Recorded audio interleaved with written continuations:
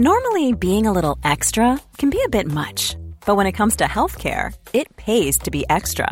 And United Healthcare makes it easy with Health Protector Guard fixed indemnity insurance plans. Underwritten by Golden Rule Insurance Company, they supplement your primary plan, helping you manage out-of-pocket costs without the usual requirements and restrictions like deductibles and enrollment periods. So when it comes to covering your medical bills, you can feel good about being a little extra. Visit uh1.com to find the Health Protector Guard plan for you. Hey guys, hope everybody's doing well here on this Sunday in the United States of America. Andrew Gunling, JJ Devaney, caught offside. As you probably would have figured, this podcast is going to be a little bit different today. We will get to some of what's gone on in the quarterfinals. There's obviously a lot to talk about there, but the news from Friday night was just so shattering to the American soccer community, to the global soccer community, to journalism in the United States, of the sudden and stunning passing of Grant Wahl while he was over in Qatar covering the quarterfinals.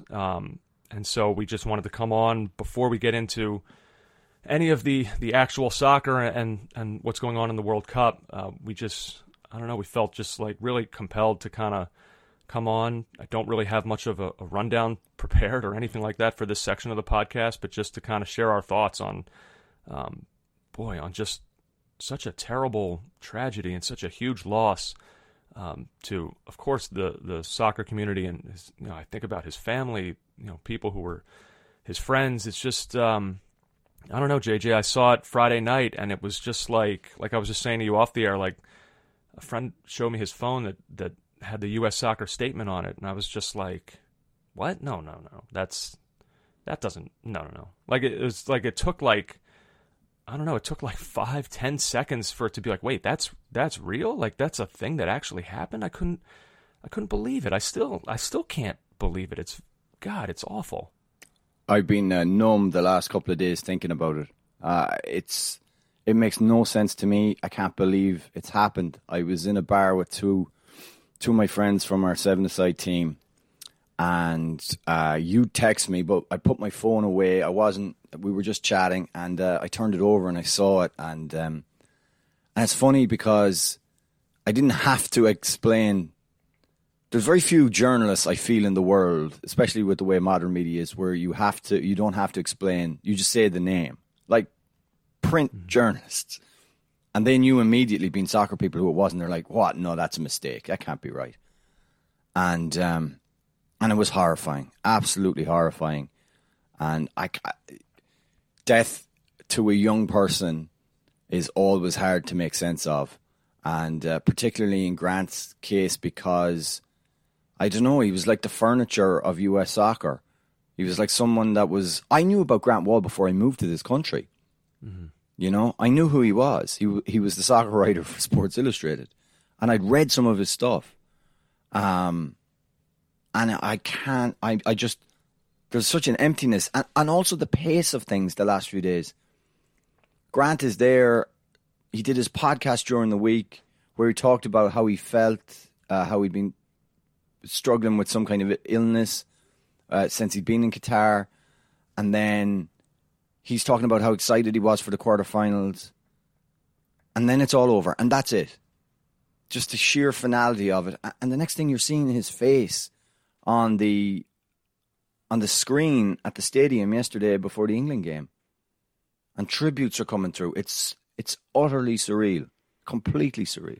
Yeah, it is. Surreal is the word that I've kind of used several times over the last 48 hours or so.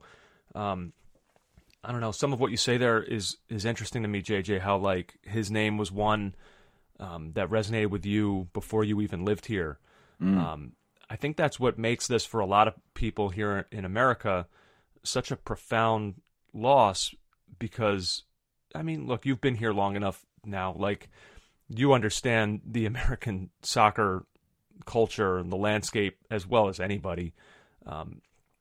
And, I think Grant, his name resonated a little bit differently because, like, I don't know, we've always said soccer's been big in the U.S. for a long time, but by the same token, we do understand sometimes where its place falls. Whether we think that's right or not is up for debate. But the fact that Grant, he left basketball at Sports Illustrated to come do this, to come be the soccer guy in the U.S. And I think, there were not. It's a time. He was only 48, so he was a young man when that happened. But there were not many.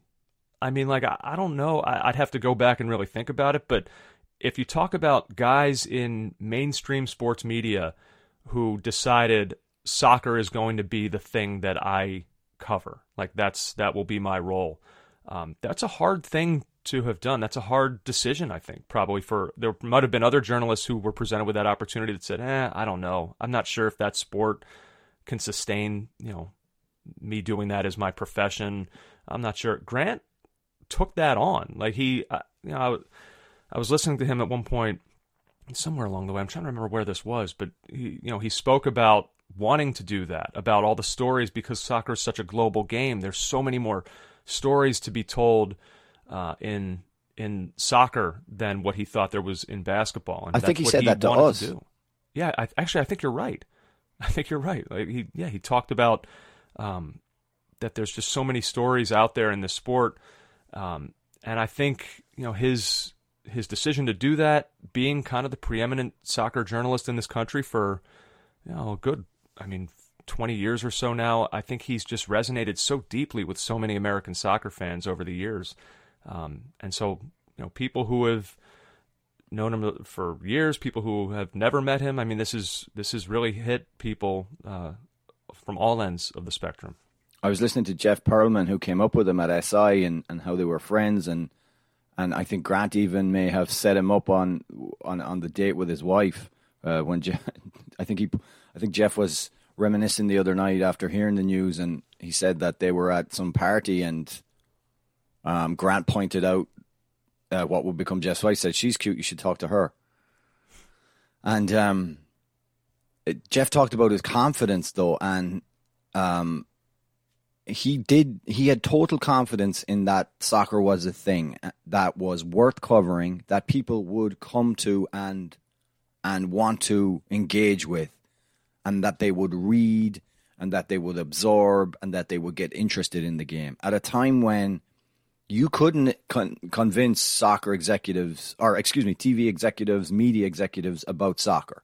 Soccer had been this thing that had a strong hold in America, but never a strong hold on the psyche of the larger American consciousness, and could never be brought on the mainstream media and made into this big thing. And Grant did so much to push it forward. Like Sports Illustrated was, and probably still is, like this amazing, iconic brand. And so for them to have pieces about soccer, well-researched, deep, meaty pieces about the game, written by somebody, that meant a lot. That meant a huge amount. And I can think of so many tournaments and incidents where something happened in the soccer world and SI would cover it, and they'd do an amazing job, and Grant would be at the forefront of that. And, he was so enthusiastic about it and genuine about it that, like, sometimes he rubbed people like me the wrong way, and mainly just on Twitter. But because he was, like, sometimes enthusiasm it's hard to see it in other people when you don't feel it yourself and you push back. But Grant was, he was genuine. Like, of all the tributes I've heard from journalists across the soccer spectrum, not just in America, that's the one thing they said about him, was he was totally enthusiastic about the game. And when I listened to the podcast, his podcast the other day, which was so tragic now, he was absolutely buzzing for those games yesterday. He talked about how he couldn't wait to be at England versus France, and it is an unfathomable cruelty that it happens this way, that he dies at the stadium and he doesn't get to do that. It is just, it's one of the perverse things about life, that can happen to somebody. And also the amount of young journalists and people in the industry now who he reached out to, and who he was helpful to, is just immense. He would go out of his way to try and offer help. And let me tell people who aren't in our industry or our business or who haven't been around, media is full of bullshit. Like, it's so full of it. And so many media people want you to think that, like, they'll make so many promises to you. Yeah, we'll do this, we'll do that. And most of it never happens. But all I've seen is examples from Aaron West to Zito Madu to so many different people coming up saying their stories about how Grant actually offered them solid, tangible, real help. Not promises, not, yeah, hey, we'll meet up and we'll do this and we'll do it. None of that. Actual, real help. And that means so much. And look, did we have that from him? He came in studio with us. Mm-hmm. Like, one of our things was there was no trajectory to what happened with us. We didn't exist, and then the next thing we're on ESPN. So I'm sure it was hard to fathom where these pair of bozos came from. But like, I mean, I would have had not an adversarial. That's just not the word for what happened. But like, every now and again, I would see a tweet from Grant. I'd be like, I don't know about that one, or don't know about this. And sometimes I'd snipe back because that's just what Twitter draws you into doing. It never stopped him from coming on our podcast. Never. He never held it against you. Never did anything like that. I was so impressed with the way he went out and he's gone about creating his own thing on his own, covering the World Cup for his subscribers, doing his Substack, doing his podcast, that I subscribed. I looked at it. I said, how much is it a year? It's like 50 something right before the World Cup. And I said, look, it's my business to be up on US soccer and to be able to talk about it. And Grant Wahl is going to be putting stuff out there. So I'm going to pay for it. Mm-hmm. And I remember he tweeted, just hit 3,000 subscribers, which I'm telling you is no mean feat. I don't care if you're Grant Wahl. To get someone to pay money for your stuff these days is really, really tough in this fractured media landscape. But he tweeted out he was so happy he got to 3,000. And I had just subscribed and I said, well, Grant, I'm probably 3,001. And he responded back, he was so happy. Like, it's deeply unfair that we're sitting here and talking about him in the past tense now. At 48, this guy was just getting started. And like I said, I didn't love everything he said, he wrote. I didn't love everything he tweeted. I remember in 2018, one of the biggest soccer pylons I've ever seen was when he tweeted, I think American journalists ask some of the best questions at press conferences. And I'm like, Grant, no, don't tweet that. And Barry Glendenning and everyone, and it's just this pylon. They're all in on top of him. But every one of them respected him because you can see from their tributes. Philippe Auclair was talking about him on the Guardian Football Weekly as well. It's so deeply unfair. I can't get my head around it. And I remember when he came in studio with us, we talked for a half hour afterwards, after we hit stop. He just kept talking. That enthusiasm was real and it was genuine. And that's what made him what he was. And I'm even thinking, there were so many dorks who would accuse him of being like an MLS shill. Like, if you're a journalist who covers MLS, that's what you get. Well, I'm looking back at some of his stuff, and I'm remembering, like, from 2009, which was like one of my first years out here on a visit. July 6th, this is in the SI Vault, 2009, how Beckham blew it. When he came to LA 2 years ago, David Beckham was supposed to lift soccer's profile in the US and help the Galaxy vie for a title. Instead, he failed as a leader, foundered on the field, and alienated his most important teammate. By Grant Wahl. And that read is unbelievable. That's the one. Wow. Like Beckham, I remember a press conference, and even in my mind now I'm thinking, I must text Grant when that happened. Like, that's how weird I am. But there was a press conference where Beckham refused to take a question from him after he wrote about Beckham not picking up the check for the players. Like, that's right. That's another thing. He got right in there. He got Landon Donovan to talk for the Beckham experiment and talk in the most frank manner that it caused such a furore that, like, Donovan pretty much had to almost retract what he said. But we knew what he said the first time was true. Mm-hmm. And even more recently, I think it was like 20 2019, 2020, that direction.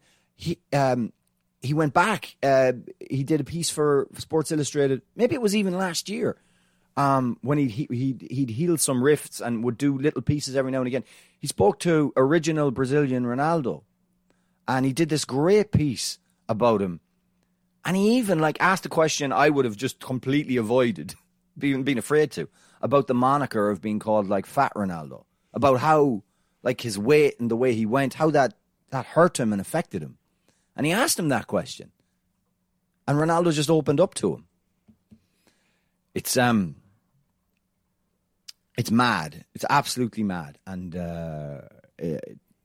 terrible, genuinely terrible. And we knew him fairly well, not but nearly I would as well. not, yeah. But I would not, pretend to say some of the people who really knew him. I mean, I wouldn't. I'm not. It would be no, disingenuous I'm not. to put us on that sort of level and make No, people think no, that. no. I mean, We weren't. but we did. But we knew him. I mean, look, the American soccer community is a tight knit one. It's not an enormous one. I think part of that, I remember the back and forth, what you mentioned there, him and Barry Glendenning, and that the stuff that Grant, the way he vocalized American soccer media. I do think for whatever eye rolls that got from certain people around the world, I do think even if there were people here in the U.S. who were kind of with your reaction, oh Grant, don't do that, don't do that. But I think a lot of people might have had that reaction when all that happened. Even me, because I'm so weirdly non-confrontational. Even I, when he did it, I was like, oh no, how's this going to make us? What are people going to think of us? Yeah. But by the same token, I think that's what made him such a force in American soccer. Not just the stories that he wrote, but the sense that he always had the back of American soccer. And I don't mean the U.S. Soccer Federation, certainly. No. Or MLS or any of that. I just mean American soccer as a thing. He was always there to kind of support it and to needed the world to know that we're not some ugly stepchild in the world of American of global soccer. We know our stuff too. He needed the world to know that there are people in this country that that can an American accent can talk Premier League or can he was such. But I think as well he was he's what I would consider a real true journalist. Because he kept all his contacts, despite writing stuff that was definitely not to the flavour or the taste of many people at USSF. In fact, on his last podcast, he's talking with Chris Whittingham, his sidekick, on the pod, and they're discussing what we were discussing. We're next with Berhalter. What's next for the programme?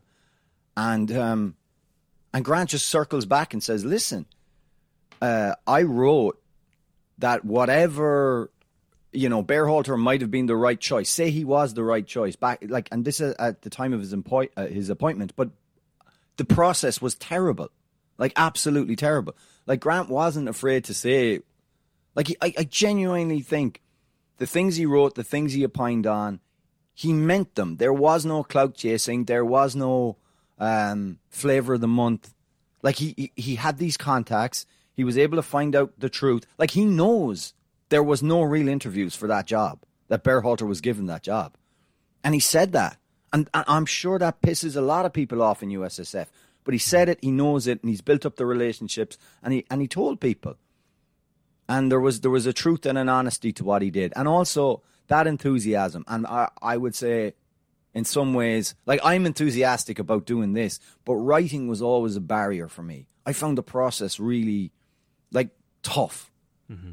And so when I see people who could do it with the ease that he could and the clarity and the success, I was probably jealous of that.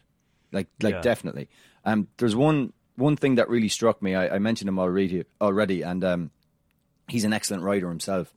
Zito Madu tweeted, "It's so strange to suddenly relegate someone to the past, and that no matter what comes out about his death after that, it's happened, and there's nothing that can be done to reverse it." That is the thing. The finality is just so crushing. And I think of his wife, Celine, and his family. and his colleagues and the people who really knew him. And I have nothing but I don't know what to say. There's no words. Yeah, you said some words before actually that I didn't write down very much for this, but there was one thing I wrote down that you mentioned before when you said he moved the game forward. That was one thing that I wrote down as well. He moved soccer forward in this country. JJ, that is an extraordinarily difficult thing to do for a non-player or coach or president of an organization. That is an incredible achievement for a journalist to be able to say. And I think that everyone who has followed this sport in this country for certainly this current generation, and I think you could probably say that sort of the tail end of the previous generation, I think everyone would say that Grant Wahl, for certain, moved soccer forward in America. But the other thing too that's been interesting for me to sort of have like unveiled over the past couple of days was, obviously we can sit here and talk chapter and verse about his impact on the American soccer community, the way he wrote about it, the stories he had. Like I said, he moved the game forward. But I think one thing that's been particularly interesting for Grant Wahl, the person, is the personal accounts that are now kind of just pouring outward of the things that he did for people that no one, with the intention of no one ever knowing that it happened. But people now are feeling compelled to kind of come out and tell these stories so the rest of us can get a better sense of what Grant was all about. A couple of them that I've seen that stood out. Steve Zacchiuani, formerly of MLS, I saw he tweeted, "Do not want to make this about me, only about the great person Grant Wahl was. After my horrific injury, I was in a dark place and was refusing every media request, was not in a space to speak about it. Grant flew to Seattle and convinced me to speak for 2 hours. It was therapeutic. He somehow got me to laugh, open up, feel hopeful, and ultimately grateful to have a release for my feelings. He wrote a great piece about it in SI, and I always remained grateful to him in every future interaction. A very good man by all accounts. Blessings to his friends and family." I've seen that on repeat, basically over and over, about his ability to kind of know when someone was in a dark place and get them to feel better in some way, whether it was a small gesture or a big one. Another one that I saw. I do think he understood the privileged position he was in. He was one of the best paid soccer writers in the world at SI. And it all came out when he left. But it was because he was that good and he'd worked. He basically created a job for himself. Right, yeah. And saw the value of US soccer and saw the value of soccer in America and went after it. And he understood that position, and he understood that he could help people, and he went and he did it. And again, one of those phrases you hear all the time, I'm paying it forward. Are you? He was. He definitely was. Yeah. One other one that I saw, his sense of mental health, even almost before, that's become kind of a mainstream conversation now. The issue of mental health and making sure people are in a right headspace and being sensitive to that. And it felt like he was almost on the early wave of recognizing that as a real important element of American life. JJ, if you go back to 2017 when the U.S. lost to Trinidad and Tobago and missed out on the World Cup, one of the big things that came out of that was the bulletin board material that the U.S. seemingly created with the tweets that went out beforehand about the Otto Bolden Stadium and the water around the pitch and the videos of players getting piggyback rides across the water onto the field. And, pre-match, the narrative of the arrogance of American soccer. Who do they think they are? And so I don't know if this name in any way resonates with you or most of our listeners, but Jeff Crandall, he sent out a post. Jeff Crandall was the one who worked in that social media department for American soccer, who took those videos and who posted that material. And so a few years ago, he sent out a tweet on National Mental Health Awareness Day, basically detailing his experiences after that whole incident had taken place. And, he went into great detail about the unbelievable weight that he felt. Someone who just worked in social media, who they're not supposed to be part of the story. He felt in his head, whether it's true or not, that he bore some blame, some real blame for the U.S. not qualifying for a World Cup, the greatest loss in American soccer history. And a guy in social media for them felt that he was in some way responsible. And he talked about being in some really dark places after that had happened. And, it's not a person we ever really would have thought about. We just saw the videos and thought about the impact that it had on American soccer. We never thought about the guy who actually hit send and posted those videos and what that whole experience did to him. So he posted this the other night off of his original tweet detailing the guilt and the mental distress that he felt after all that. And he posted a tweet saying, "I was terrified when I put out this tweet 3 years ago on National Mental Health Awareness Day. Grant Wahl was the first to message me. He first asked how I was doing. He then asked if it was okay to retweet, knowing his reach would signal boost it. Grant's humanity was what made him a great journalist. Thank you, Grant." I just, I've seen that kind of thing over and over again of him just reaching out to people and seeing how they're doing, just things that, were never really supposed to hit the light of day. He was always keenly aware to check in on people, and I think that's what made him, so many people within American soccer have just felt this so profoundly because, Grant was someone that a lot of people viewed as a friend, even if they didn't know him nearly as well as many of his friends, his real friends did. And then finally, JJ, you talked before about when he came in studio with us. I got to say, for me personally, as an American soccer fan, we've had a lot of really good, compelling interviews, big guests over the years, players, managers. I can probably count on, just like one hand, the number of them where I felt almost like nervous for beforehand. Yeah. And for somebody who grew up, I'm not that old. Grant was 10 years older than me.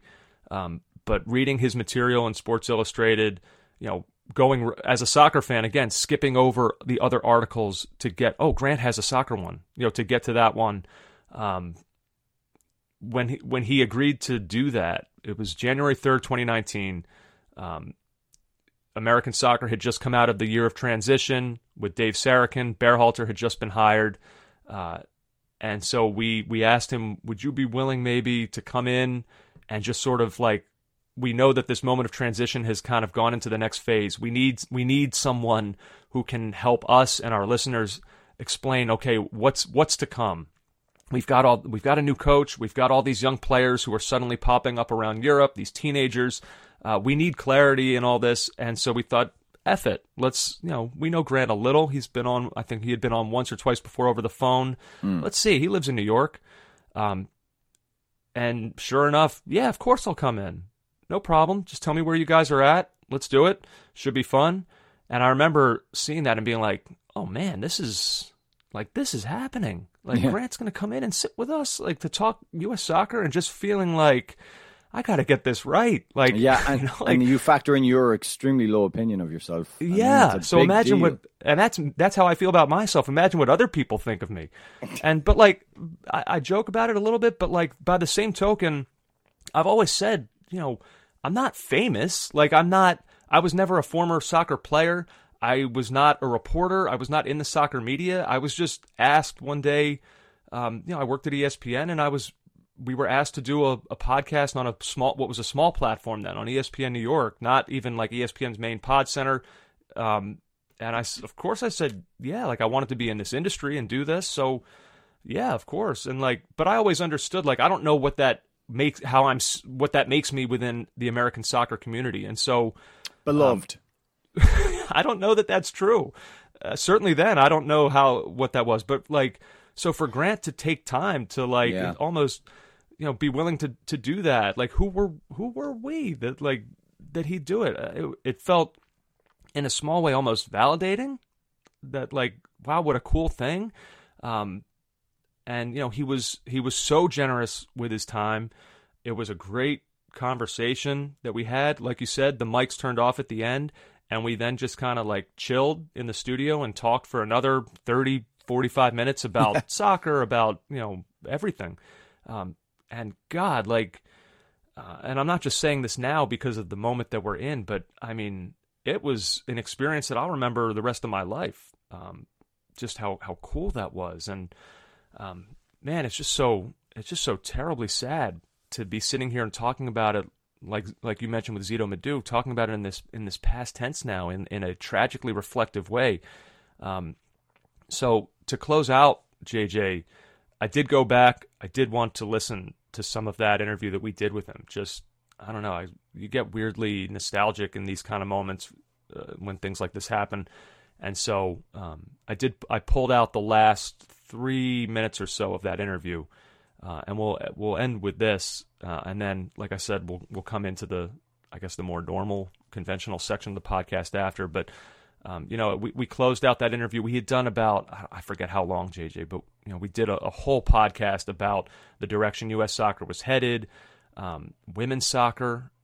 He's been such a champion for women's soccer in a way that very few other journalists have, and his voice on it is magnified because of who he is and the platform he has. We talked about that.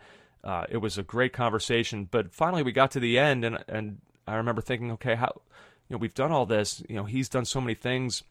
How can we close this out? And so we sort of just asked him, what about you? Like, what about your career? What do you like doing? And so I kind of thought that in a moment like this, it would be interesting to go back and replay that section for people to hear Grant sort of talk about himself and his career. So we'll end on that. Like I said, we'll come back with a podcast after that. Grant Wahl, 48 years old. God, rest in peace. All our best wishes to his friends and family. Let's go back now and listen to the end of that podcast from January 3rd, 2019. Well, I'll tell you what, man, you've been so generous with your time. Before we let you go, we talked about your book a little bit. You're on TV, you have a podcast, you write for Sports Illustrated. What is your favorite thing to do around the sport? I love my job, and I'm really lucky to be able to do soccer full-time for the last 10 years. I love the people involved in soccer in the U.S. and in the stories. There's so much variety, whether it's the domestic game and the men's and women's side, the growth of MLS, or the international game and the growth of European soccer in the United States. And that was kind of why I switched out of basketball to soccer over a decade ago, was because I liked basketball, but I didn't think there was a huge variety of stories like there is in soccer. And I loved that ability to kind of address so many different things and storylines, and soccer's interwoven into so many cultural and all that stuff around the world, and it's global. So that's what I love. Probably the single thing I love the most are doing long interviews for my podcast with people, because to me they're more like old school magazine style interviews that I used to do a bit more often, but now I can do these every week. They're not sound bites. You can really get at someone's story and their thoughts on something, and really get to know somebody.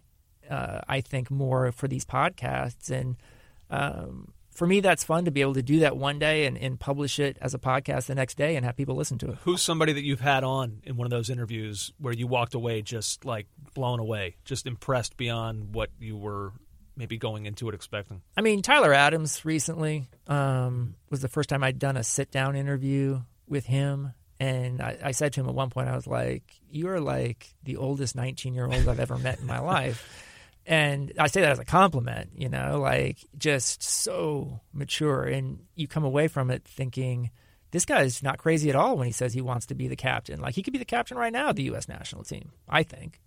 And so that really stood out to me. But I think we're pretty lucky in American soccer to have the quality of interviews that we have. And I think that applies to the U.S. women's team, some of these young guys on the U.S. men's team. You mentioned Michael Bradley, a guy who is always going to give you an interesting interview. And his dad, Bob Bradley, he's one of my favorite guys to interview, because he's going to challenge you at some point, and you have to be ready and bring your A game for that interview. Like, I remember interviewing Bob last year, and we got to talking about why he wasn't a candidate really for the U.S. job. And he'd gotten off to a really good start with LAFC, and I was saying I think people may be re-examining your tenure before based on what's happened since and what you achieved as the U.S. coach. And his response was like, I didn't see you writing anything positive about me when I got fired. And I was like, okay, touche.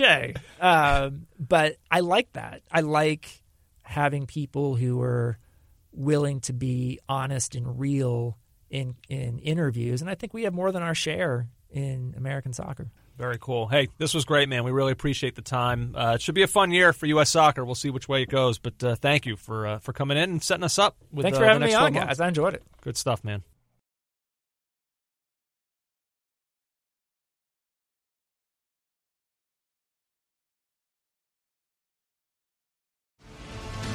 All right, back now here on Caught Offside. And however uncomfortable a transition this is, there are still games that, like you had said the other day, like you had just been talking about now, JJ, that, just the other day, Grant Wahl was talking about how excited he was for these games to be played.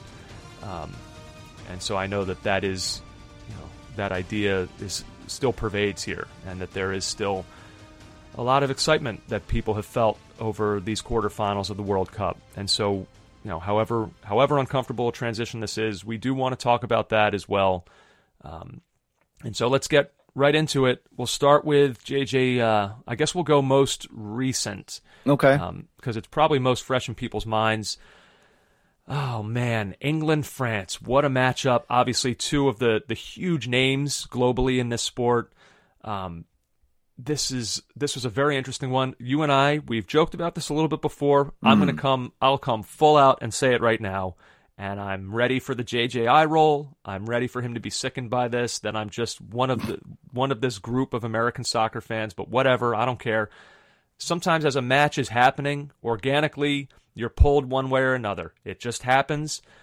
It's just the way it is. In any sport, this happens. JJ, I was full England yesterday. I was full England. I couldn't old help Albie it. and Andy. Yeah, I couldn't help it. And I know you always mock the American soccer fan who shows up at the bar wearing, the England jersey or whatever. But they don't. They don't. They show up wearing the Premier League jersey. Yeah, fine. But you have to, again, within the walls of American soccer fandom, that is another section of the fans in this country that, you see the group of American soccer fans that go to bars at 7 a.m. on weekends is also it's a thing. It's a clique within the American soccer world. And so I think that there's it's hard to explain, but there is some kind of connection that some American fans feel to the English game. Fine. And I felt it. Fine. Cool. Great. Have you guys no kinship with those who helped you liberate yourselves? Nothing for the French? Nothing? We'll just go straight in behind the king again? Fall in line? Time heals all wounds, JJ, okay? I mean, time clearly has built some kind of bridge across the Atlantic right into the doorsteps of Buckingham Palace for you guys. Come on, man. The U.S. and England, the special relationship, that's a thing. That's not just a soccer thing. They're our best friend. The special relationship is Reagan-era nonsense. And I would suggest that there's a pretty long-standing special relationship between the French and the Americans. Notwithstanding the unpleasantness over freedom fries around 2003. I'll never let that go. Yeah. No, our English listeners have, some of them have let me know that they will be giving this podcast a swerve. I'm not here to gloat. People know how I feel.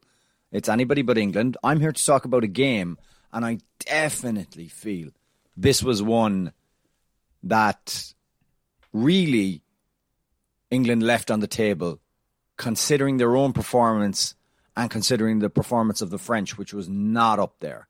The French were a little bit of a disappointment, actually. And it was right there for the English, and they'll look back at that one with with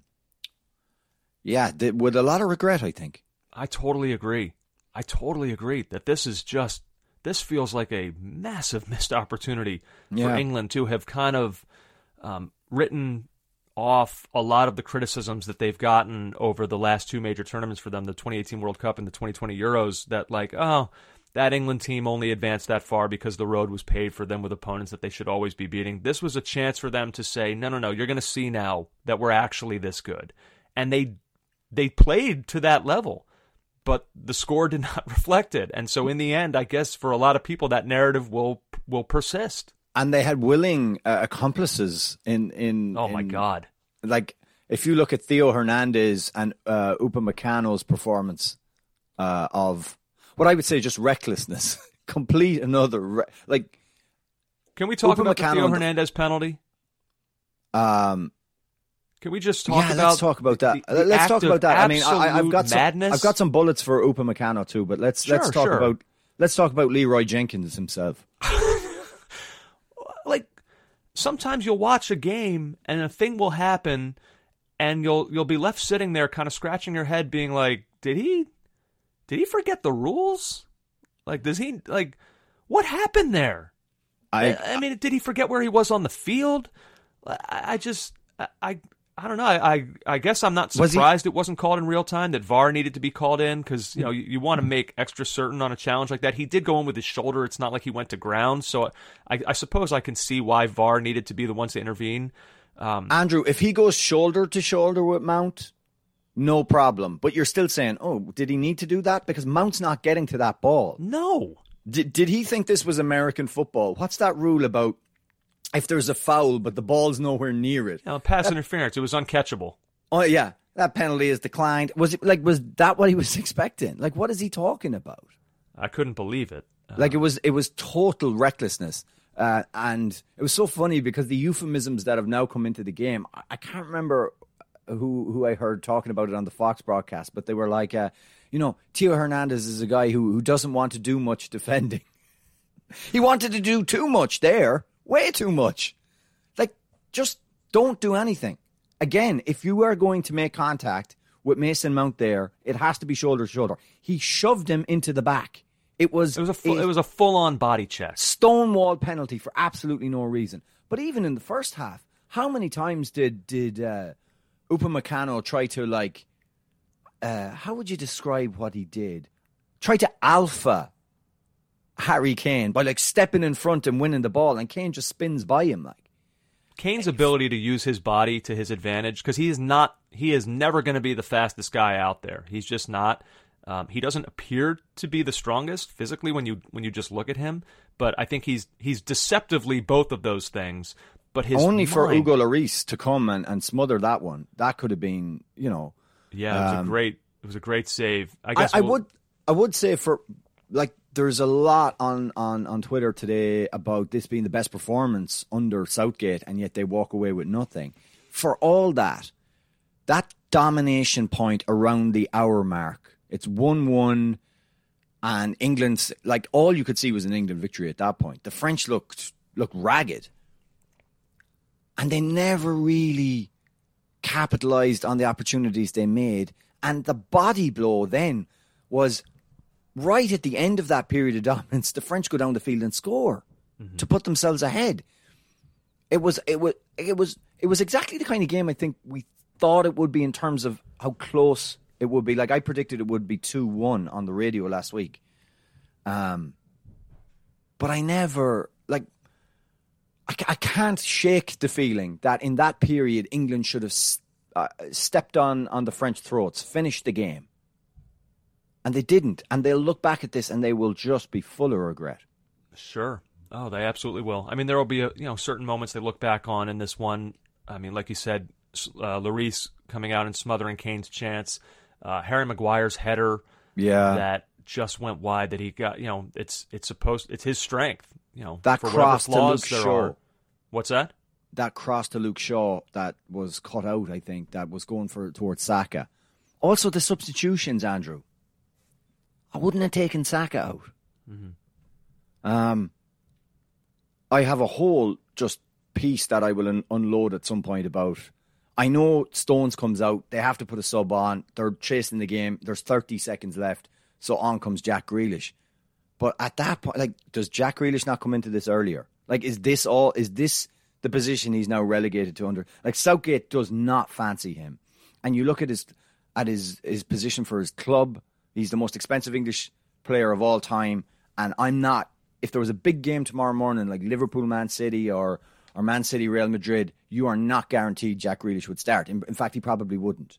Like, the position he finds himself in his career in his peak years is fascinating to me. Yeah, a little bit of English Gio Reyna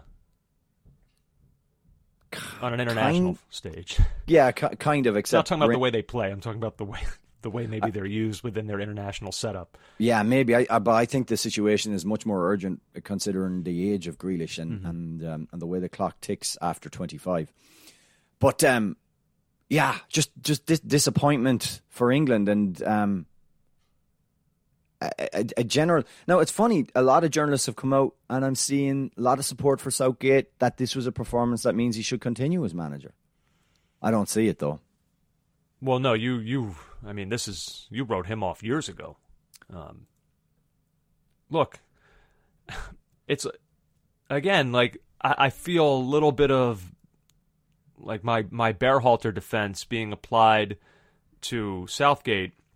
Although I guess this one deviates from it a little bit, but like my whole results have to matter sentiment, the fact that England have achieved more in the last 4 years of English football than they've achieved at pretty much any point in their history, with the exception, obviously, of winning a World Cup in 1966. But this has been the most prosperous era in English football outside of that.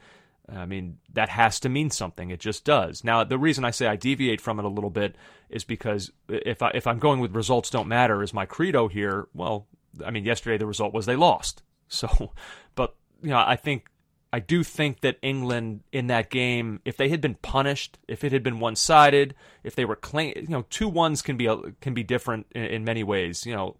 If they were just clinging to some hope over the course of that was never really going to arrive, we would view it one way. But the fact that they were the better team, I felt, on that field yesterday in terms of those 90 minutes, I do think that will do something in people's minds to sort of say, okay, well, maybe this, maybe it does validate Gareth Southgate a little bit, even in defeat. I don't know. He doesn't know what he wants to do. He said he's going to go through a moment of reflection now, take some time, decide where he wants his career to go next. Because he might, we always talk about money being in the club game, that probably being more fun. I mean, look, in Europe, at least they do have the European Championship, so that cycle will begin before you know it, and they'll be into that.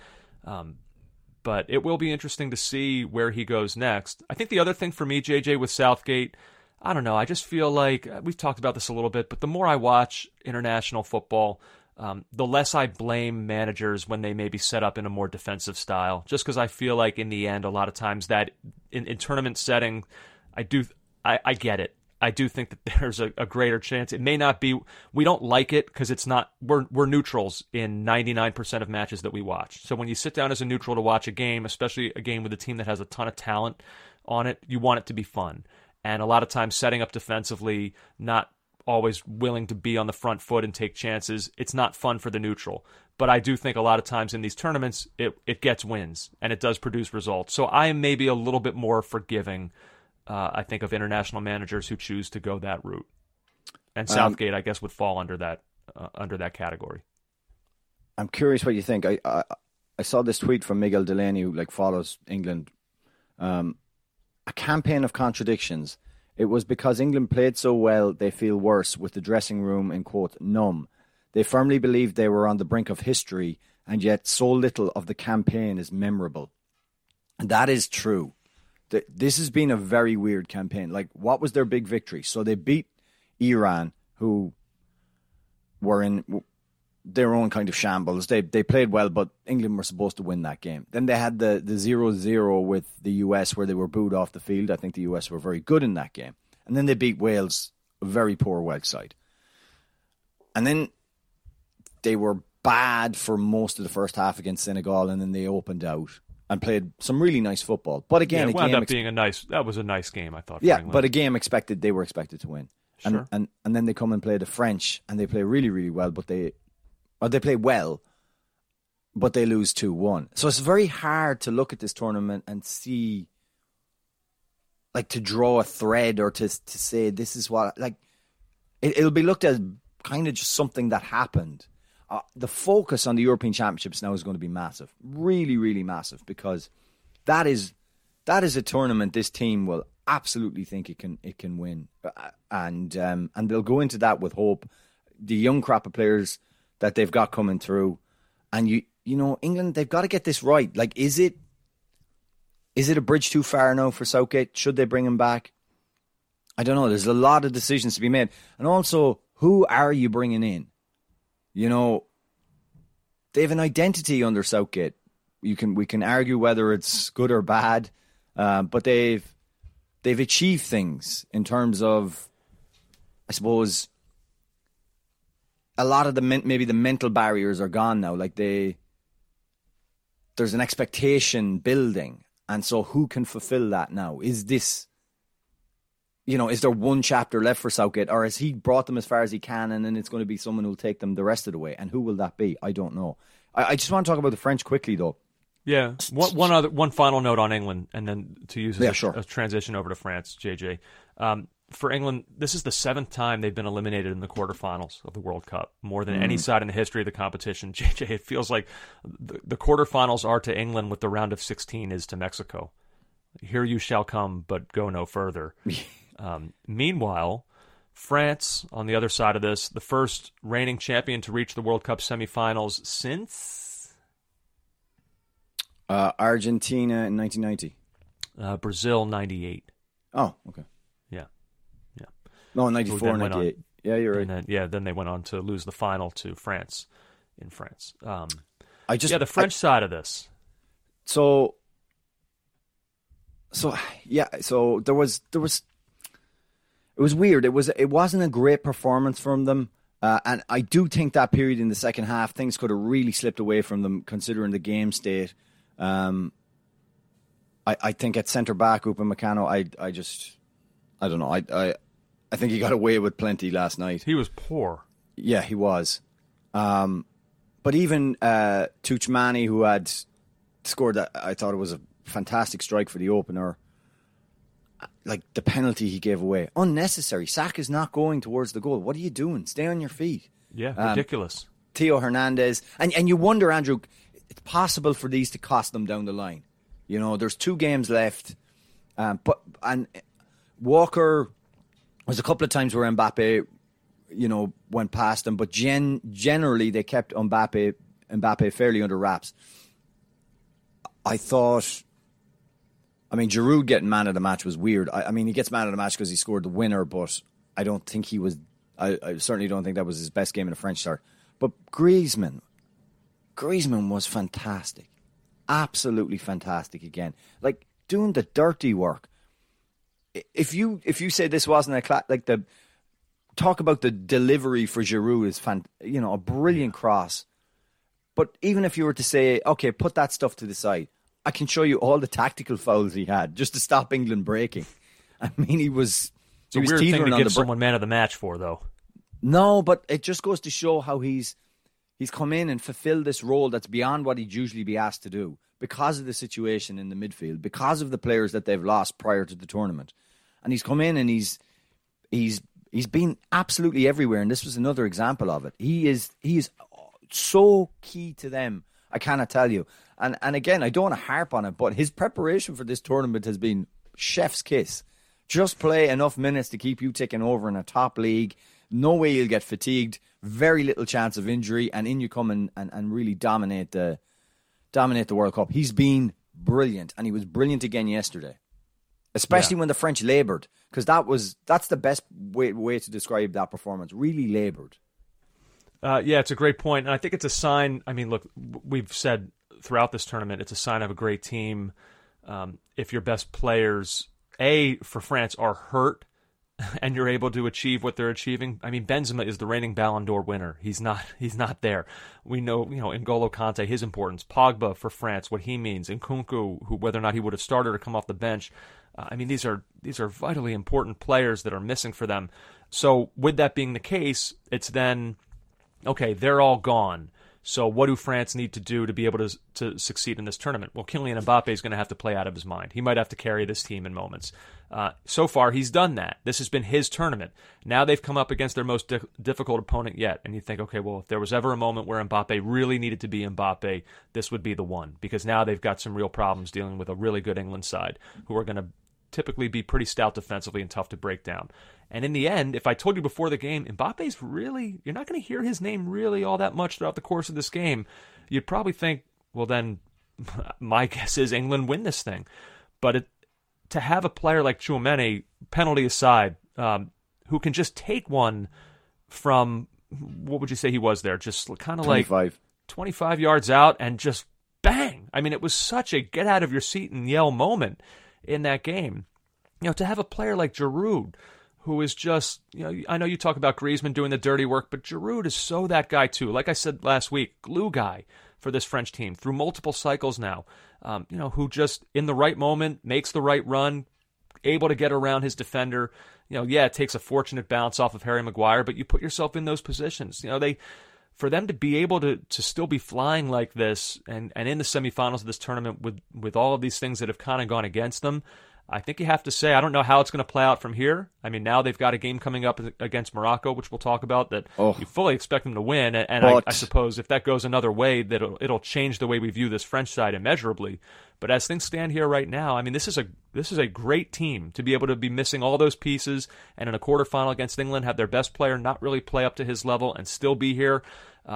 This is really impressive stuff that you're seeing from the French. Can I make a comment on the Tchouameni goal that's very, very specific and very JJ specific? Oh, yeah. Something about, okay, if we're going to play JJ multiple choice here on a sentence that begins that way.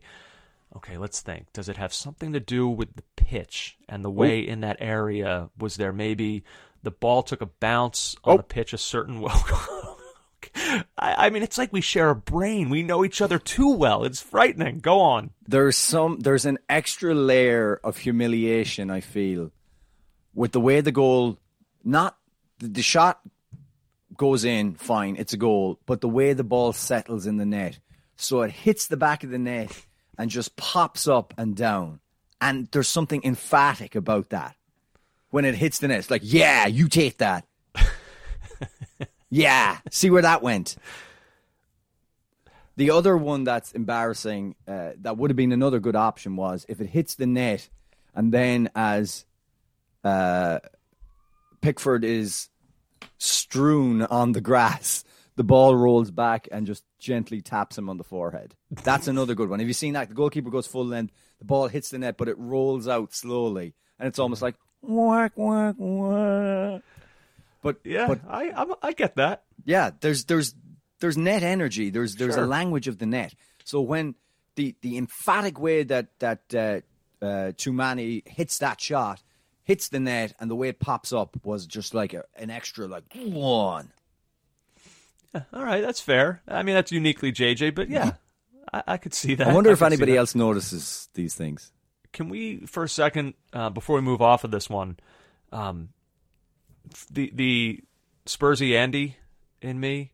Yeah. I mean, mommy and daddy fighting is an uncomfortable thing for anyone to see, especially someone like me. Like I said, non-confrontational.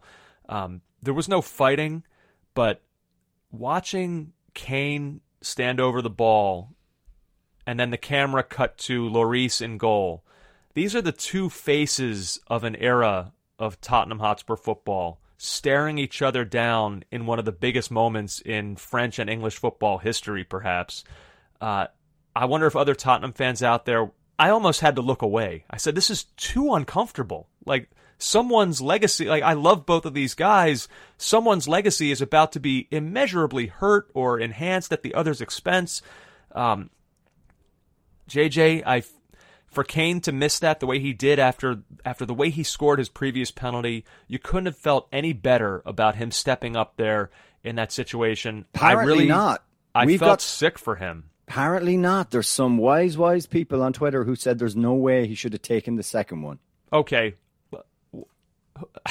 I will never co-sign that. I will never be in agreement with that. I think it's absolute bollocks. I think that's nonsense. Ridiculous. Yeah, it's nonsense.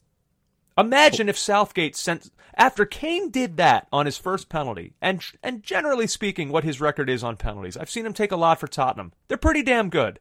You feel good when he steps up to that spot. Imagine knowing all that and what he did on his first one. If Southgate then sent someone else up there in that moment to take that penalty, are you crazy? I'm just reporting what the Galaxy brains are thinking. That's all I'm doing. People they'll say anything in hindsight. That's ridiculous. Yeah, it's dumb. He just leans back a fraction and puts just a tiny bit too much on it, and then it skyrockets. It's when you want to hit it hard, it is a dangerous game. You get that little bit too much on it and a tiny little bit of lean, and that thing is just going to the sky, going to the stars. I mean, look, I've seen him have them saved before. I don't know that I've ever seen him miss one like that. I really can't recall it. I don't know. One of the other Tottenham fans who listens to this podcast, Newman, whoever, if you can go through the archives and find one, maybe people have tweeted it. I don't know that I've seen one skied. Yeah. I was stunned. I couldn't believe it. It's one of those where I could visually see the net rippling before he took it. But yeah, the Kane Lloris stare down. Oh, that was gut wrenching. I feel terrible. I mean, Kane, you could see it after the match, the way he kind of fell to the ground and just was staring kind of blankly at the ground. Pickford came over, kind of like almost as a Kane bodyguard, trying to move the camera away from him. That was all pretty gut wrenching. I think Kane is the captain of that England team. I think we all know how much England means to him. That one. He said afterwards he's going to have to live with that. That hurts. Now there was a little bit of talk hurts. afterwards about the referee, the foul on Saka in the lead up to the first French goal, things like that. But Southgate, I thought, dealt well. In fairness, he said there's no way we're talking about referees right now. Well, he may feel that way. He should talk to some of his players. Yeah, I know. Harry Maguire had a lot to say about it. Well, I mean, a lot of the English media had a lot to say about it. I'm not for me. Like, I'm not putting that defeat down to the referee. No, I'm not. Me neither. I mean, look, and I know the referee. They were awarded 2 penalties in the game. Now VAR helped with the second one. I know the referee in the Holland Argentina game came under serious abuse from the winners. A lot of it coming from the winners, but again, not the reason the game went the way it did. Like, players, it's a maxim. Players will always look to blame somebody else. There's always somebody else rather than their own performance or what happens on the field. Yeah. So out England go at the quarterfinal stage. France, their defense of their championship continues. We'll see how far it can go, and it will be Morocco that they face, JJ, in the semifinals after they are victorious over Portugal in what has become a stunning run here. The first African nation to reach the semifinals of a World Cup, which is really interesting because, I don't know, there's been so many great African teams. If you kind of laid them all out in front of you and looked at some of these different squads over the years, I don't know that this would be the one that we would pick to say this will be the one who carries the mantle historically for African football. But here they are. No, we've generally looked at the Northern African teams like Tunisia. I mean, Morocco have had good players in the past, but I don't think they've had such a spread of talent. And, the decision to obviously change managers worked out. They are just so hard to play against. And Portugal were just off, Andrew. Portugal weren't right at it. Morocco were every bit as disciplined as they were against Spain. And they capitalized on an opportunity. So the interesting thing about Morocco is they can put passing plays together. They can break on you. They can get down the field. We've seen that. But by and large, their finishing is dreadful. Like, towards the end of that game, when Portugal were in a state where they're kind of trying to overload Morocco and desperately searching for an equaliser, Morocco had a lot of chances going the other way. I had no faith they were going to score any of them. And one of the most crazy performances from Chideri off the bench, just Stunning. Like, comes in, gets himself booked twice, off he goes. Just, he is chaos. Chaos on the field. Now, it didn't cost them in the end, but it could have. But Morocco are good, but the good things that they do is mainly stopping you from playing, mainly stopping you from creating anything. And the fact that Portugal were just that little bit off it, they got frustrated, and crucially, Fernando Santos didn't keep his head, and he pulled the Ronaldo trigger far too early, because Ronaldo did nothing. Like, well, he did have a good chance. What did he do? Say he never runs. I mean, he certainly made the run. He got in between the defenders, and what did he do? He hit it like straight at the keeper. Well, it's a difficult angle. Come on, let's be a little bit fair. Pepe's chance was the big one, that header. Yes, that he will absolutely sickening. Just, that's his Kane missing the penalty moment. And it's something that he's good at. You know, he's good at doing that. We've seen this from him already in the tournament. Just Portugal being that little bit off it, and the Portugal side of that, JJ, what you mentioned there, them being a little bit off of it, it just goes to show in a tournament like this, every game is a season.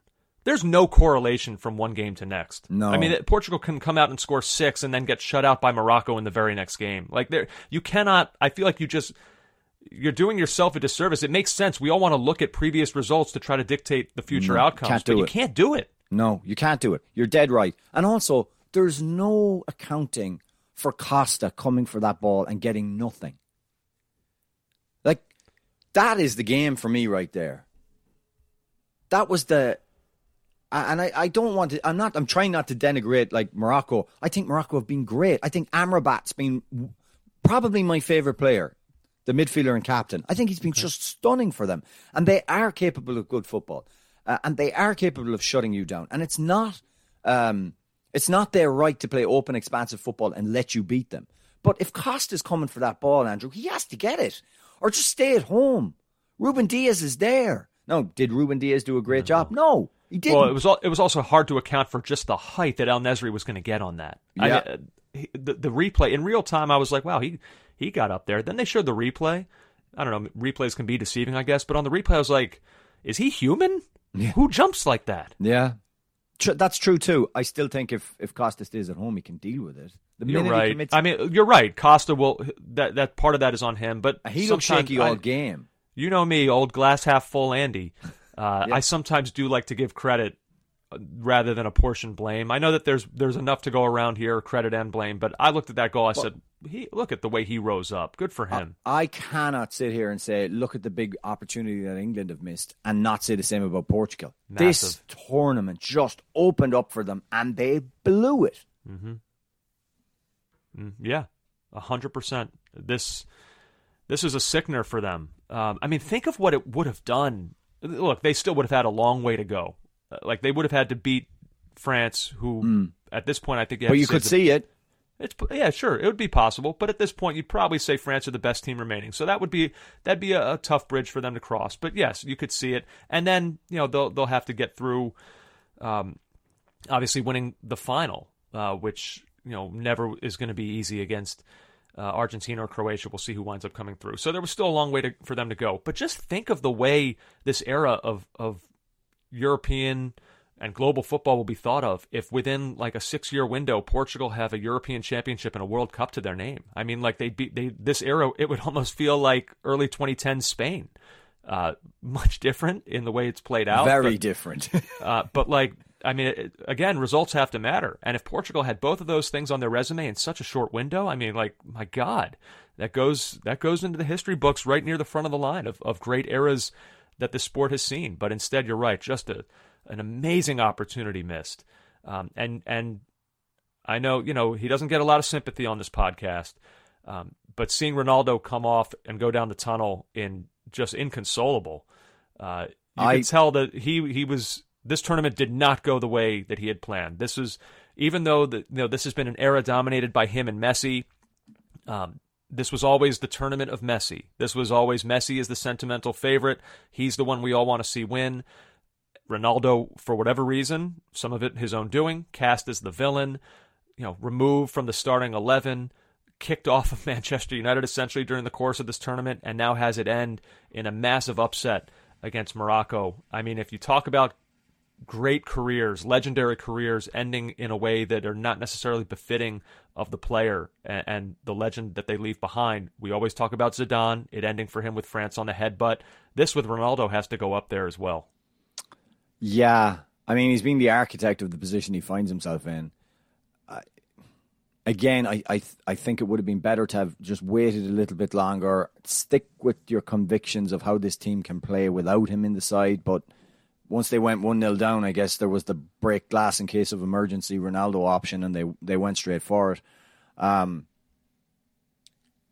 mean, he's getting a lot of criticism that he didn't stay out in the field and with his teammates and cheer the Portuguese fans. I get, but that's never going to be. That doesn't bother me. I don't know. But it's never going to be who he is anyway. He is all about the self. So he only sees this from his point of view, and now he's in this bizarre situation where he's literally now a completely unattached footballer. Yeah. What now? Off to Saudi Arabia? Is that where this goes? I mean, this might be him out there, that game ending for Portugal, for most fans, depending on where he goes next, if it is one of these leagues that is not on the radar really, that are just going to give him a huge payday, that's the final image. What you saw yesterday. So the Portuguese reporters and newspapers are saying he doesn't want to take Al Nassr, whatever they're called. He doesn't want to take their money. And it's not about money. And I mean, at this point, it really isn't for him. It can't be. It's just, he's got too much of it. He wants to be on a team in the Champions League, but there's just not a single team that wants. What function would he serve? Unless there's a sudden reckoning of his ego, which I don't see coming down the pike. Yeah. But that's the only way I see it. If he walks into a room as a completely humbled man and says, look, I understand now where I'm at in my career. I understand that my best role for this team will probably be coming off the bench when we need a goal. Maybe I can pop up in the last 30 minutes and strike for us. I can be that guy. Yeah, I'll give him 30 minutes, JJ. Come on. I'm conceding that he's willing to be out of the starting 11. Give me 30 minutes. Oh, God. Andrew, I mean... He can play 30 minutes, all right? He can play 30 minutes, JJ. He can't. He just can't. If he walked into a room of a team that maybe was struggling to get goals, they got through to the knockout stage of the Champions League, maybe if he walks in as a humbled guy, would a team give him a chance? I don't see it. No. Him walking in as a humbled guy, I don't see it. But even if he did that, I still don't think that a team would be willing to do it just because of, do you want, in the NFL, do you want your backup quarterback to be the one making news? It's an unnecessary potential distraction to have. Do you want, in Ronaldo, a player to come in, even if he says, I'll come off the bench and be a good soldier, he's going to get asked after every game. The manager's going to get asked after every game, why aren't you starting Ronaldo? Don't you think you should be starting Ronaldo? Cristiano, are you mad that you're not starting out there right now? That this player who's far less, however humbled he might be, I feel like we're too far gone now, and teams are just not going to want to deal with that. It's not worth the potential headache. You're so right.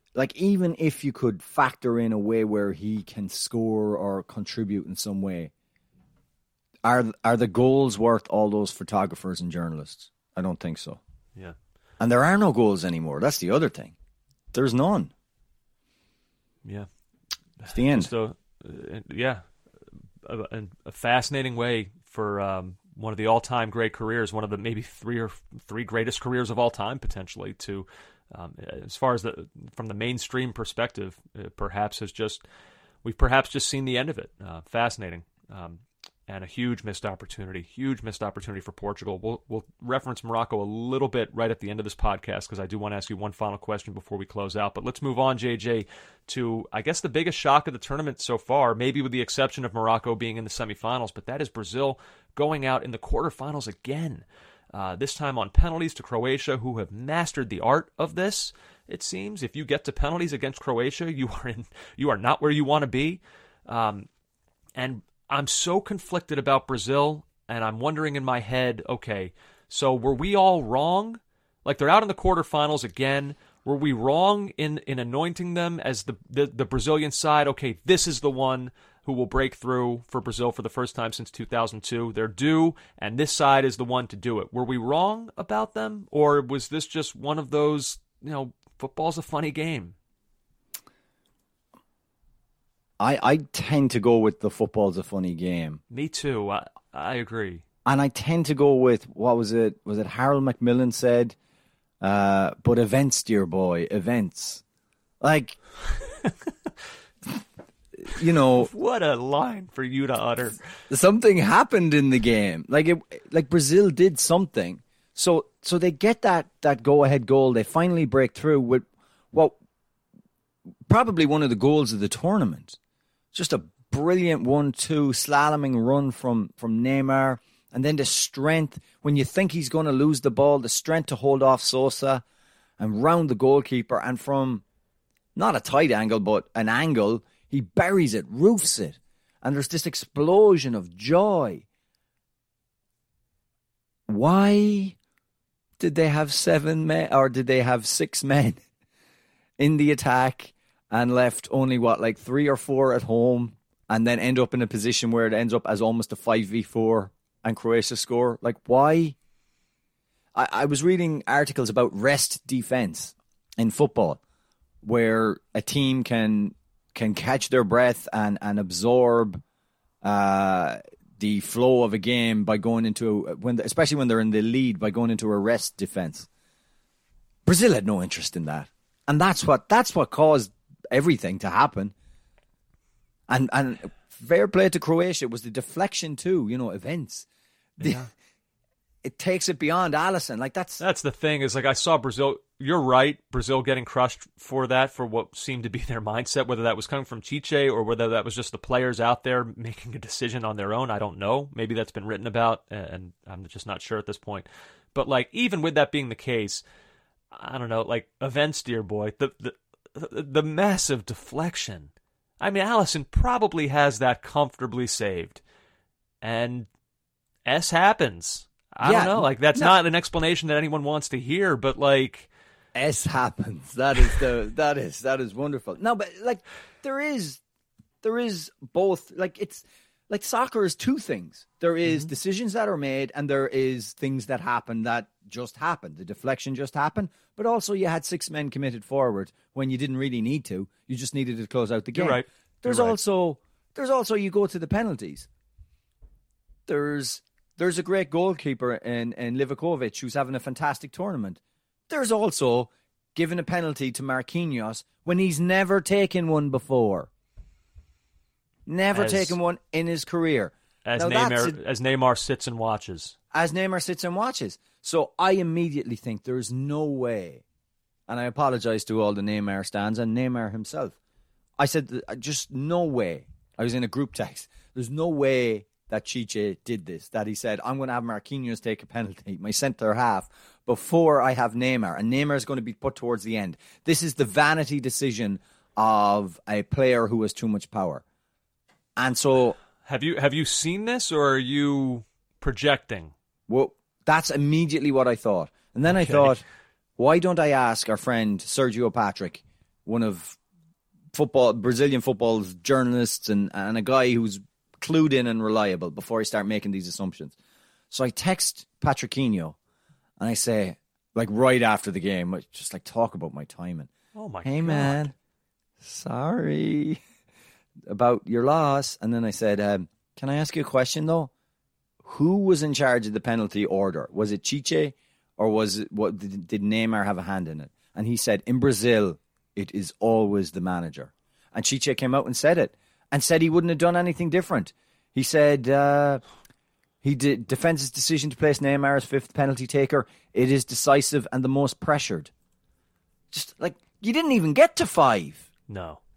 You've got to have him as either your lead-off I think kick, first, second, or third. I think they have to go in the early edge of it. 100%. Chiche, there's an arrogance there in banking on goals, expecting converted penalties. You can't do that. And then Marquinhos to be the guy when he's never hit one. Now, his penalty wasn't bad. It just hit the post. That was sickening. It was funny. I was at work when that happened, and you're working in a kind of a quiet space, but you can see there's multiple monitors that all have the game on, and all of a sudden, fortunately, this was a situation where they were fairly aligned. I've talked about the difficulty of being aligned when people are streaming a game, but it was funny. All of a sudden, in a fairly quiet room, 9 people jumped and screamed at the same time. And I remember after the fact, the other half of the room was terrified, thought something had happened, but it was the reaction that everybody was simultaneously experiencing to Marquinhos' miss. And one of the girls in the room said she jumped up on her chair almost because she thought the reaction of everyone was that they saw a mouse.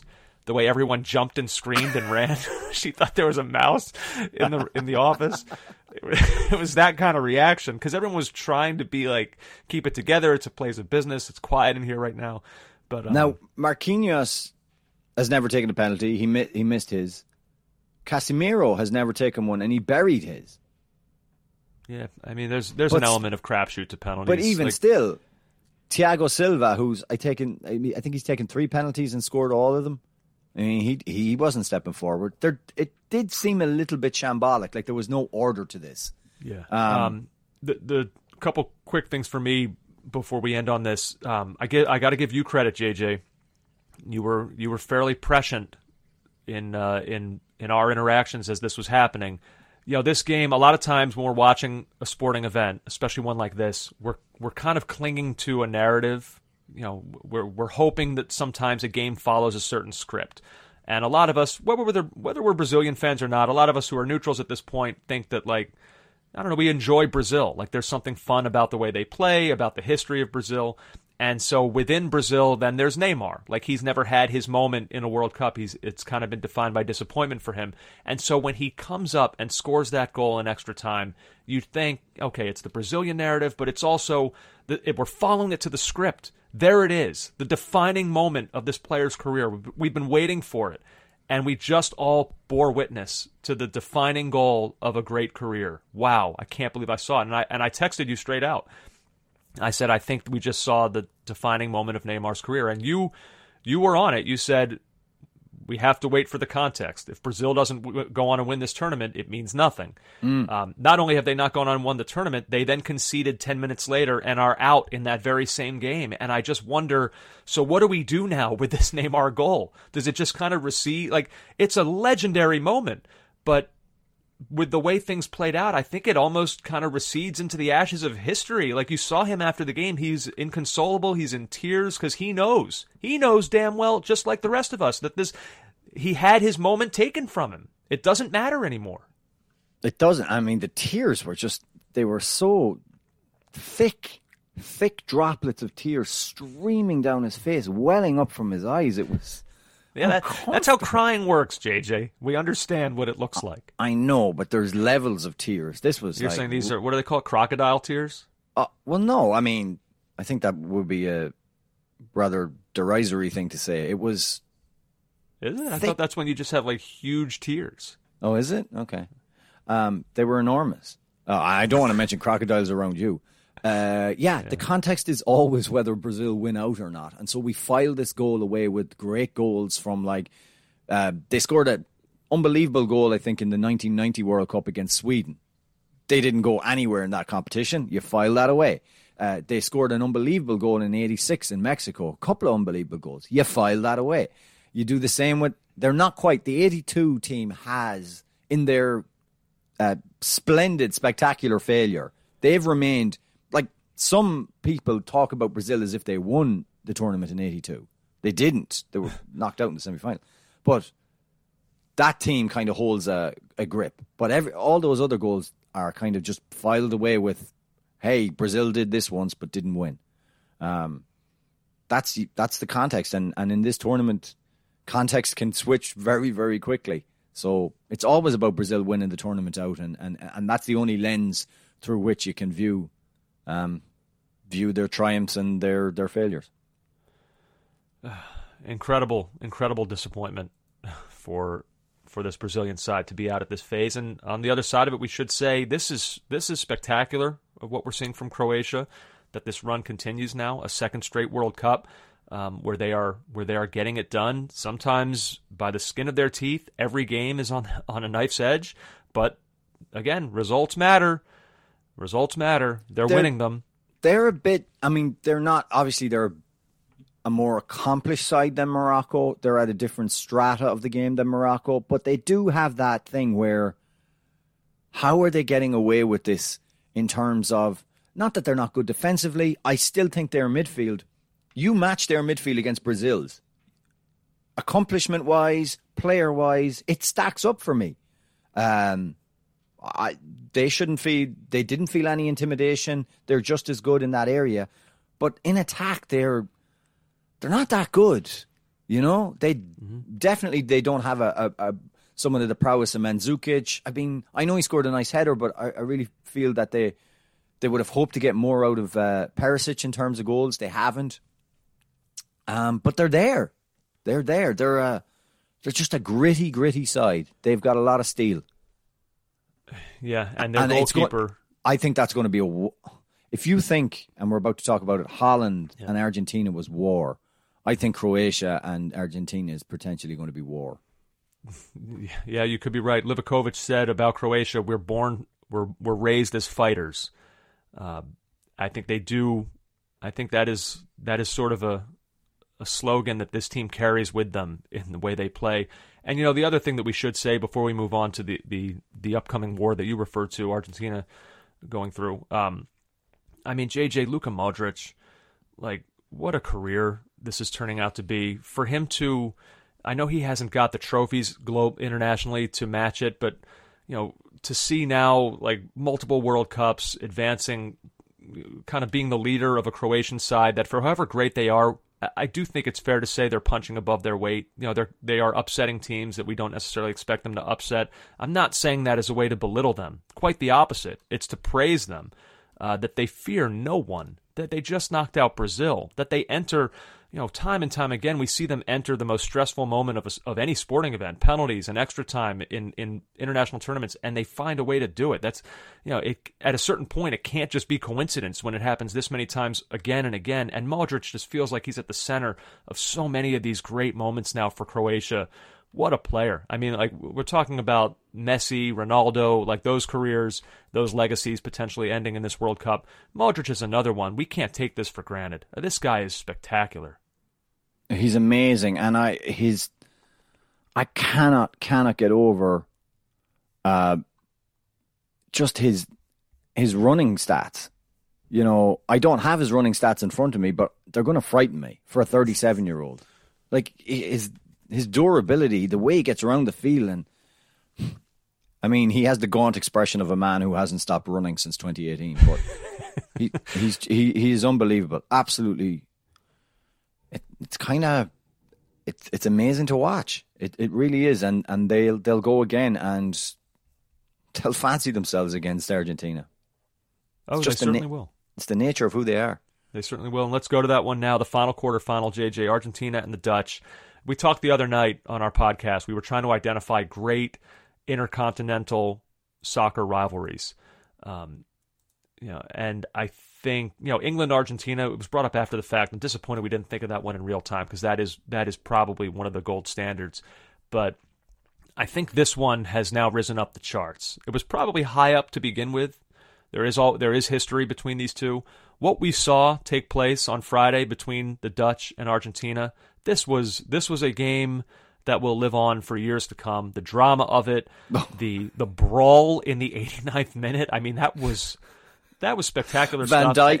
Van Dijk giving the Don Zimmer treatment to someone, like just barreling into him. All the benches have emptied. The after-the-fact stuff of Messi getting in LVG's face, talking S to somebody in the tunnel afterwards. It was Wout Weghorst. Okay. That's Wout Weghorst.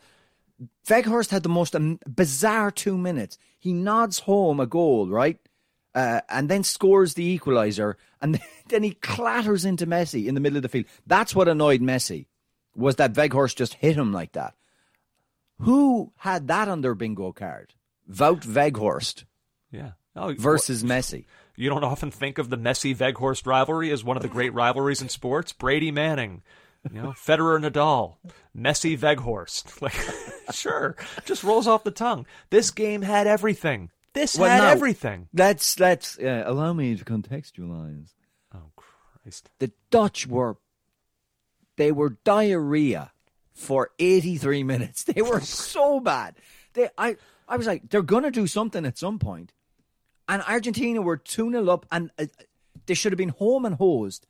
But Enzo Fernandez and Paredes just, like, they lost their minds in that last 10, 15 minute spell of the game. Like, there was no reason for this to go to extra time to end up, the way it did. There was no call for it to end up as penalties. Argentina were in control. They've got to be more disciplined if they're going to make this happen for Messi. They have to be. They can't continue like this. It's absolute insanity. Booting the ball into the dugout. The Dutch come out. It was like there's a video from I think it's like 2008. It's a minor league baseball game. And now this is what the minor league baseball player did is way more dangerous. Like way more dangerous. Mm-hmm. He's a pitcher and something is said or whatever, and he just nails the ball. Like he goes to throw it at someone, and on the field he misses, and it goes into the crowd and clocks someone in the head. Like, and then the next thing, both benches empty as well, and it's a whole mess. Like there was a real touch of baseball about it, about what happened with that ball being fired into the Dutch dugout. The Dutch come out. Can we talk about it for a sec? Yeah, go on. So, like, this is a thing that I find one of the great moments of hypocrisy. Not just this one specifically, but in sports in general. Like this element of confrontation in sports. I'm going to go on the record right now. I know there's a lot of people out there who will say stuff like, "Oh, this is the ugly side of the game. We don't need this. Nah. We don't need this. Get this out of the game." I am here, JJ, to say not all the time, but you give me one of these every once in a while, I am all for it.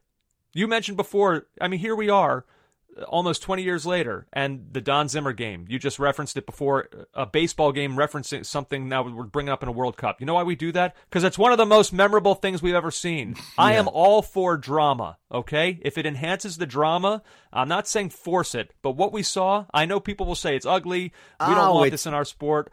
I think that this made for an absolute spectacle, and I'm here for it. And everyone else out there who says, no, this isn't what it's about. Yeah, I get it. That wasn't soccer necessarily, but it created incredible theater. You're going to remember this game the rest of your life. Obviously, stuff happened afterwards that adds to that theater, but this is just an incredible act in an amazing afternoon of soccer. Oh, look, a listener described it as an abomination.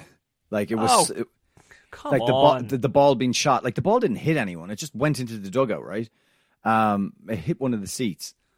I loved every bit of that. Now, partly because what had gone before it was a bit pedestrian. Like Argentina in control, Dutch not doing much. So it was nice to see this tension ramp up at the end. But it benefited the Dutch. It did not benefit Argentina. But it was glorious. And when you hear commentators going, well, that's really what you don't want to see in the game. You don't want to see any of that. No. We don't have to say that. We've got to say the right things. Yeah, no, I really want to see this because that's what it's about. I screamed when he kicked that. I said, "Oh my God, he just did that." It's about drama. It's about theater. It's all those things, and especially tournament football. I thought just to talk about the goals, because I don't want this to get lost. The no-look pass by Messi for Molina for the goal. That was high art. Like, you could put that in any museum alongside. Give me anything you want. Anything you want. Jackson Pollock, any of that stuff wouldn't get close to this. This was just Messi moving in a different direction, seeing something. I did not see that. And I'm like, oh my God, he's made it. And the finish was actually pretty good too. Yeah. Super goal. The penalty, I didn't love the penalty call, to be honest with you, but whatever. There's no point debating all the penalties here. Penalty, Messi scores it. What I loved about this game was somewhere, sipping on a brandy, maybe even having a cigar, watching Wout Weghorst nod one home was Sean Dyche. A game that finishes with Luke de Jong and Wout Weghorst up front is just... Someone tweeted, we talk about, like, we all get in a lather and get all, like, just so juiced up about talking about total football and all this. And, like, someone tweeted total launch ball. It was like, get it launched. The Dutch get it launched. It was Division 1. It was League 1. It was just, boom, knock that thing for the last few minutes. And then the subtlety of the free kick goal. You tweeted me or texted me. You said, "Why don't people be more clever with their set pieces? Like, why is it always?" I'm so tired of watching guys fire 130 feet over the net time and time again. Give me something different. That was clever. That was so clever. The feint, the little slide rule pass, and Weghorst got it out of his feet and got it into the net. It was a not as good version of Javier Zanetti's in the 98 World Cup for Argentina against England. But anytime you see those free kicks, you're like, my God. Now, what's interesting is Weghorst did that before, a few years ago when he was at Wolfsburg. That exact same free kick. So this was something that they'd modelled, that they'd talked about. So this is something that they'd worked on. They'd obviously, Wout Weghorst had said, hey, this is a free kick we did at Wolfsburg. Do you want to try it? And it was magical.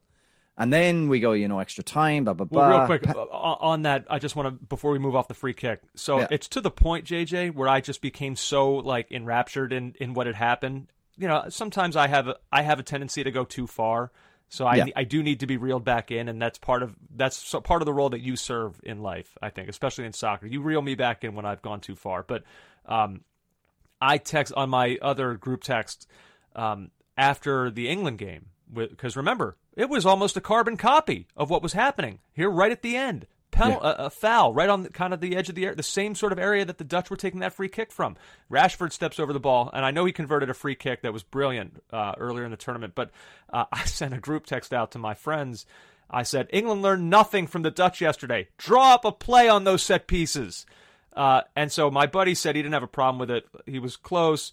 And he said also that, and I wonder if this is a good point, if the game ends, like, let's say what the Dutch did, we think we saw it work, and so in our brain we kind of now are of a mindset of like, yeah, do that because it works. But like, what if that ended where like the pass is a little bit off, and for England the game ends without them even getting anything attempted on net? Like, it would be an epic failure for an end of a game where you're in a goal scoring position. So I guess I in hindsight, okay, you can reel me back in. Maybe I'm going a little too far, but all I know is just like, Rashford, it was close, but I just see guys, they miss them. Like, they never go in. I feel like it like never happens.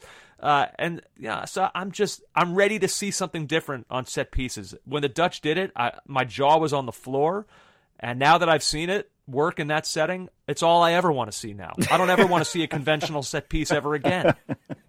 You're a prisoner of the moment there. I get what you're saying. It's also the degrees of the failure. Like, if that free kick ends up at Weghorst's feet and it's saved, or he just doesn't get a good connection on it, I'm still like, that was actually clever. That nearly came off. Mm-hmm. But if the pass like is completely read and intercepted by the wall or something, then I'm like, oh, what a disaster. So it's the degrees of the failure that, but it didn't fail. It worked, and it's one of the iconic moments. What didn't work was the Dutch penalties. And again, we're talking about starting penalties. Now, I know Gakpo and Memphis were off at that point, and those are two guys that surely would have hit pens. Yeah. And I know he's a good striker of the ball too, but I wouldn't have had Big Verge as your starting penalty kicker. Knowing how important it is, I don't think I'd have a centre back hitting the first penalty. That's fair. I mean, you would have a better sense, I guess, than me as to just how capable he is of hitting those. He's a lovely striker of the ball. There's no reason for me to think he can't take a penalty. But, I mean, he wouldn't be regularly taking penalties, I suppose. Yeah. I mean, look, Emi Martinez is a great keeper. That's the other note that I hadn't written down. So can I ask you this? And nobody's come up with anything close to this yet. So we might have to go back into antiquity or at least the 1970s. When is the last time a goalkeeper who has just kind of he was a career backup at Arsenal for 8 years. So from 2012 to 2020. Now, he went on loan, but he only amassed 15 appearances in 8 years for Arsenal.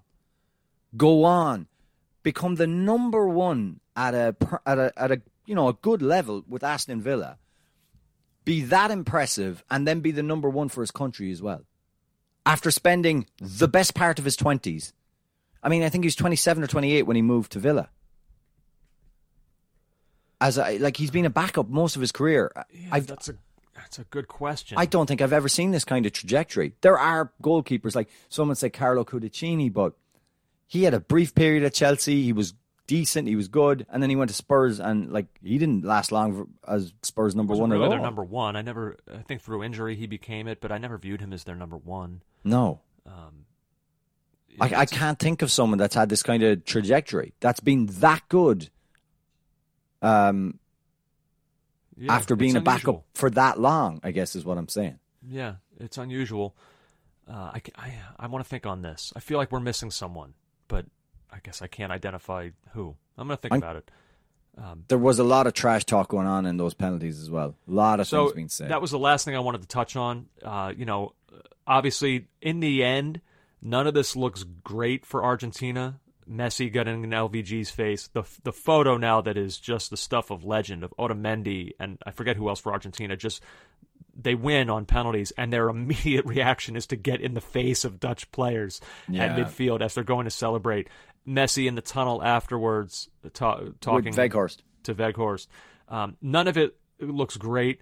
I do think that there are two sides to this story. I think the Dutch were very vocal. There are videos that I've since seen posted on Twitter of prior to Lautaro Martinez going to take his penalty, various Dutch players, as Martinez was making his way towards the spot to take the penalty, various Dutch players following him from the halfway line in his face, talking to him.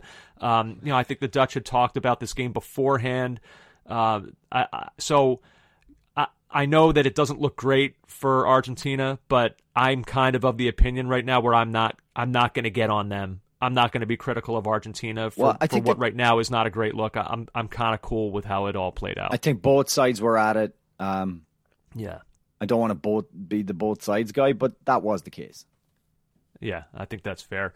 What a game. What a round. This quarterfinals delivered. My God, did they deliver. And so before we close out, it was the last thing that, we started to talk about it before we started recording. We thought, you know what, let's actually talk about this. So what we're left with now through this quarterfinals, Brazil are out. England are out. Portugal are out.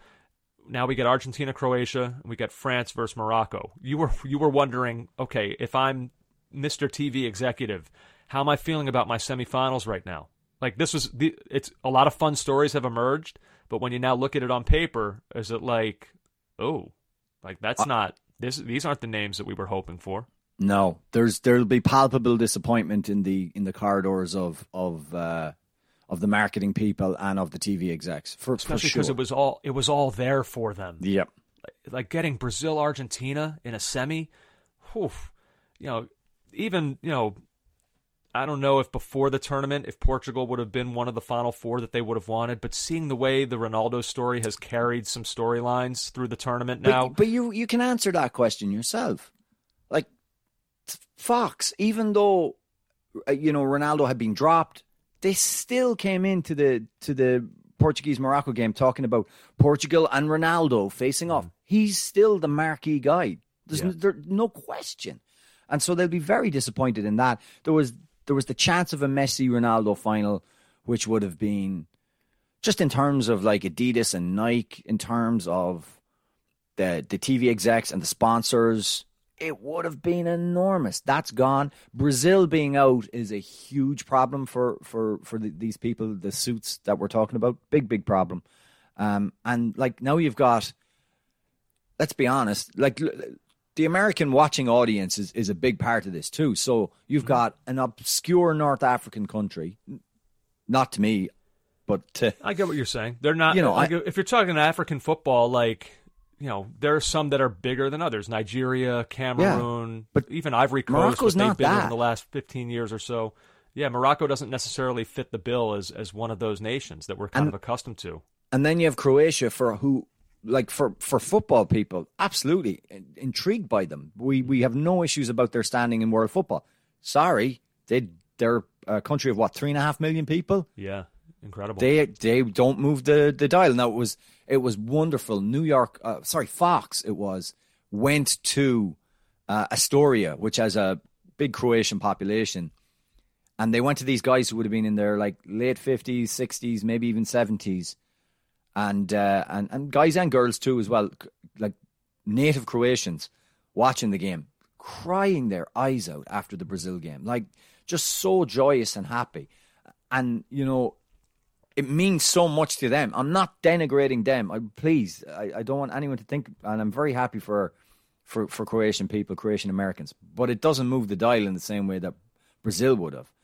Yeah. JJ, I lived in Astoria for 8 years. Yeah, I got to say, I mean, globally, or even around the country, I don't know how many people are aware of it. It's a section of Queens. But all I could tell you is my experience there, especially during major soccer tournaments like this, it's the closest thing to living in like all parts of the world that you can get within one area. It's Yes. amazing. I mean, there's an enormous Greek population. It's what Astoria is most known for. But there's a huge Italian population. There's a section of Astoria that's on Steinway that's literally called Little Egypt, a huge Egyptian population, a huge Colombian and Brazilian. I mean, it's unbelievable. That place is within one small pocket of New York City. And like you get these major soccer tournaments, and it's just like no matter who's going to go on and win, you'll have streets closed down so that portion of the people who live in Astoria can go celebrate it. Like I'm glad you brought that up. It's having lived there, it was really cool. If someone rang my doorbell right now and said, the world is going to end unless we can find a Serbian man, I'd be like, get an Uber to Astoria. It's that kind of place. Yeah. It's got everyone. It's even got Irish people too. It's truly a stunning place. And but we're steamrolling now, JJ, towards a Croatia-Morocco final. What will the TV executives be doing then? They might be thrilled. Okay, well, maybe our third place game will actually get some TV ratings this time. They do not want that. Can you imagine? For me, I want that. Let me circle back. It's not that I actively want that. I wouldn't hate the Argentina-France final. Can we be honest, please? Like I get it. We don't want to hurt feelings, but come on, man. No. I want football to play out as football should. Whoever wins, and that's it. Yeah. Okay.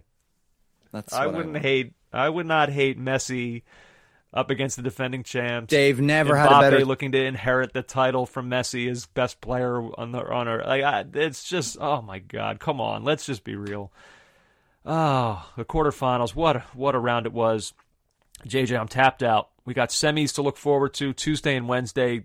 Going to be brilliant stuff. I mean, this tournament has just delivered in so many ways. Can't wait for it. We'll of course be all over it. So keep those feeds refreshed midweek because they'll be coming fast and furious. And then later in the week, we'll get you ready for the final as well. JJ, I got nothing left. How about you? Not a thing. Enjoy the rest of your weekend, everybody. JJ, to you, I say...